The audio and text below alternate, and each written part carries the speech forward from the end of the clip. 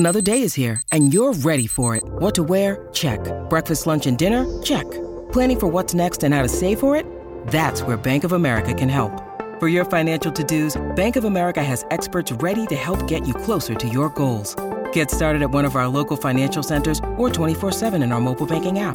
Find a location near you at bankofamerica.com/talktous. What would you like the power to do?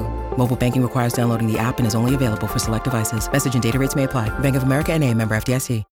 When you need mealtime inspiration, it's worth shopping Kroger, where you'll find over 30,000 mouth-watering choices that excite your inner foodie. And no matter what tasty choice you make, you'll enjoy our everyday low prices, plus extra ways to save, like digital coupons worth over $600 each week. You can also save up to $1 off per gallon at the pump with fuel points. More savings and more inspiring flavors make shopping Kroger worth it every time. Kroger, fresh for everyone. Fuel restrictions apply.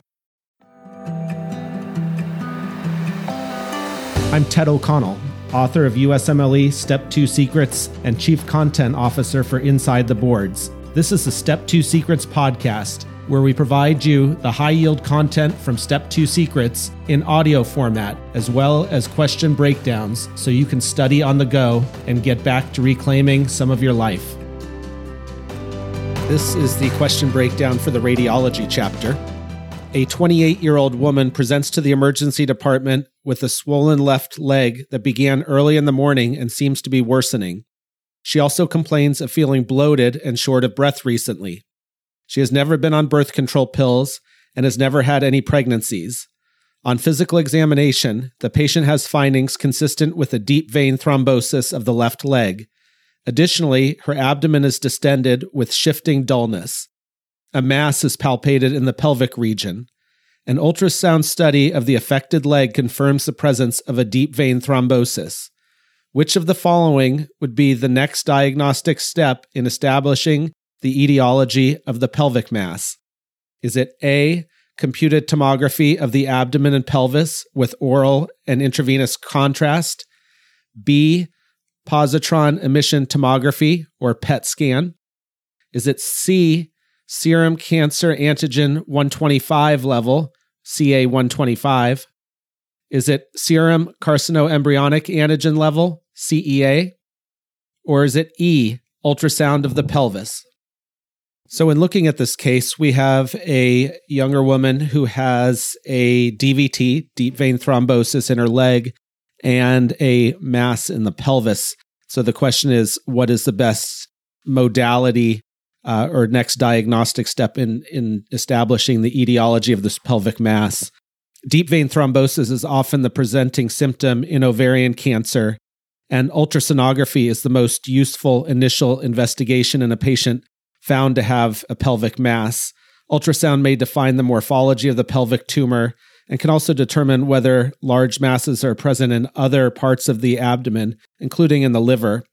And it can also be used to evaluate the kidneys for evidence of ureter obstruction and to detect ascites. So in this case, going with ultrasound of the pelvis or answer E is the correct answer choice.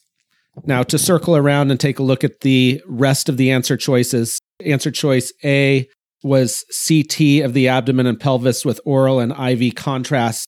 So a CT with oral and IV contrast generally is not as good as ultrasound for helping to characterize pelvic masses, although it can help detect intra-abdominal disease and may be part of the diagnostic workup, but wouldn't be the next diagnostic step as ultrasound would be. Choice B was a PET scan. So PET does not have an established role in the diagnosis of primary ovarian malignancy. It can be used to detect recurrence at an early stage, but an effect on survival hasn't been proven, so that wouldn't be the right choice. C was CA 125 levels. So ovarian cancer must be considered in any woman who presents with new ascites. CA 125 is elevated in almost all cases of advanced stage ovarian cancer and in many early ovarian cancers. Tumor markers like CA 125 can be helpful in monitoring disease progression, but they're really not a good screening tool. And then looking at choice D, CEA levels. So CEA levels may be elevated in metastatic ovarian malignancy, but it wouldn't be a first-line diagnostic tool. And CEA is more specific for colon cancer than it is for ovarian cancer. So the learning point in this case is that pelvic ultrasound is the initial imaging study of choice in the diagnostic workup of an ovarian mass. And now, back to the show. This is a radiology chapter from USMLE Step 2 Secrets, 5th edition. I'm going to say right out of the gate, this chapter is going to be slightly more complicated to present because the chapter is essentially a table. So what I'm going to give is the condition of interest, and then the following answers will be the screening or the only test to order, and then a confirmatory test, and then any comments that are helpful. So, question 1, cover the right-hand columns and specify what imaging study you should order for the following conditions. So, aortic aneurysm, abdominal ultrasound. Confirmatory test is a CT with contrast. And the comment is that a screening ultrasound is recommended for male smokers ages 65 to 75 years. For aortic dissection, the initial test is a CT with contrast, and it can be confirmed with MRA or transesophageal echocardiogram. Aortic trauma, such as a tear, the initial test is a CT with contrast, and the confirmatory test, if needed, is an MRA or transesophageal echocardiogram. For carotid stenosis, the initial test is a duplex ultrasound, and this can be confirmed if necessary with MRA or with CT angiogram. For gastrointestinal processes, an abdominal abscess, the only test that's really needed is a CT scan with contrast. For abdominal trauma, a FAST scan can be performed to assess for hemoperitoneum, and a FAST scan is focused assessment with sonography for trauma. Confirmatory test is a CT with contrast, and the comments are that a laparotomy is a gold standard. For appendicitis, an ultrasound can be used initially, particularly in pregnant patients and children, and a CT with contrast is another option in most patients. Bowel obstruction, initial screening test can be an abdominal X-ray and can be confirmed with CT with contrast. Bowel perforation, initial test, upright abdominal film and chest X-ray, confirmation with a CT scan with contrast. And of note, on X-ray, look for free air under the diaphragm.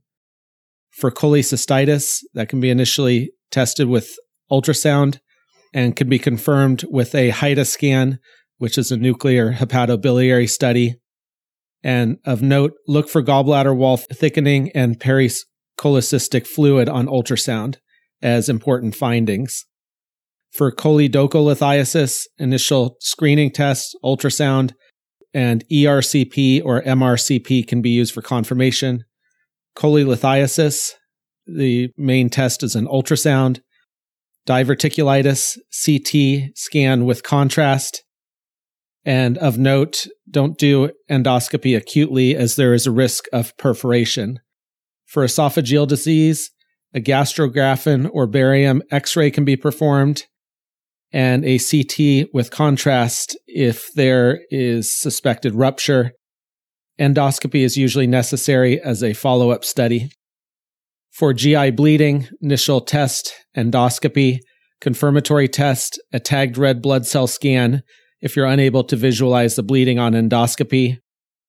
For hematemesis, endoscopy is the initial. For brisk bleeds, endoscopy is preferred. For occult bleeding, a barium study or endoscopy may be used. An unknown GI bleed means that the initial test failed to localize the bleed and that the patient is still actively bleeding. For a Meckel's diverticulum, you can do a Meckel's scan, which is nuclear medicine scan. Peptic ulcer disease, endoscopy. Pyloric stenosis, the initial test is an ultrasound, and a barium X-ray can also be used.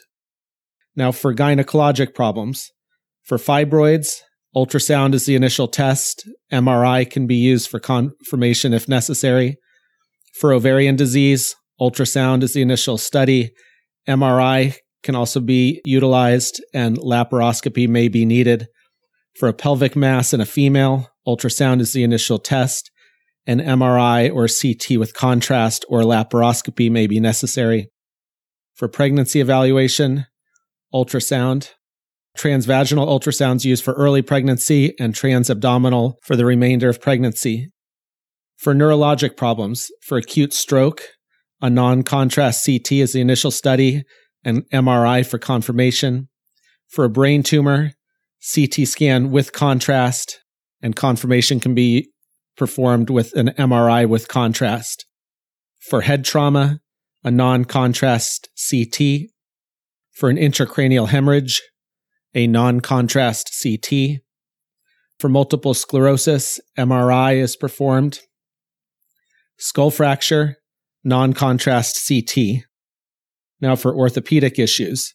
For arthritis, X-rays are usually sufficient, but an MRI if more detailed evaluation is needed. For bone metastases, you can use a bone scan or a PET scan, and plain X-rays can be used for multiple myeloma. For a fracture, typically an X-ray is the first study. A non-contrast CT can be utilized if necessary and can pick up many fractures not seen on plain X-rays. For osteomyelitis, X-ray is the initial study. A bone scan or tagged white blood cell nuclear scan can be utilized for confirmation, and an MRI without contrast can be helpful. For pelvic trauma, X-ray is the initial study. Non-contrast CT can be performed for confirmation, and consider retrograde urethrogram if there's blood at the urethral meatus. For a scaphoid fracture, X-ray is the initial study with follow-up several weeks later if there's suspected fracture, or an MRI can be used for confirmation. For respiratory issues, for a chest mass, chest X-ray can be performed initially and further evaluated with a CT with contrast. For chest trauma, chest X-ray initially and a CT with contrast if necessary. For hemoptysis, a chest X-ray can be used initially with bronchoscopy and or CT with contrast for confirmatory testing. For pneumonia, chest X-ray initially and a CT with contrast if additional imaging is required. For pulmonary embolism, a CT with contrast is usually used. Confirmation can be performed with a pulmonary angiogram. A ventilation perfusion nuclear scan can be used if the patient's unable to tolerate radiation, such as in the case of pregnancy, or if the patient is unable to tolerate contrast, such as from chronic kidney disease. Pulmonary nodule, a chest X-ray initially, but usually a non-contrast CT is used to evaluate the nodule. Patient may need a PET scan if there's concern for malignancy. And for urologic problems, for hematuria, a CT urogram with contrast. However, the CT without contrast is used if it's painful hematuria because of the possibility of a kidney stone. Cystoscopy is also used in the evaluation of hematuria. Hydronephrosis can initially be evaluated with ultrasound and can be followed up, if necessary, with a CT with contrast. A renal ultrasound can also identify hydronephrosis. Nephrolithiasis is evaluated with non-contrast CT. Intravenous pyelography is rarely indicated or used these days. Ureteral reflux can be evaluated with a voiding cystourethrogram called a VCUG. And suspected urethral trauma can be evaluated with retrograde urethrogram. That's the end of this chapter. A big thank you to Elsevier Incorporated, my publishing company behind USMLE Step 2 Secrets, for allowing us to put out this book in audio format.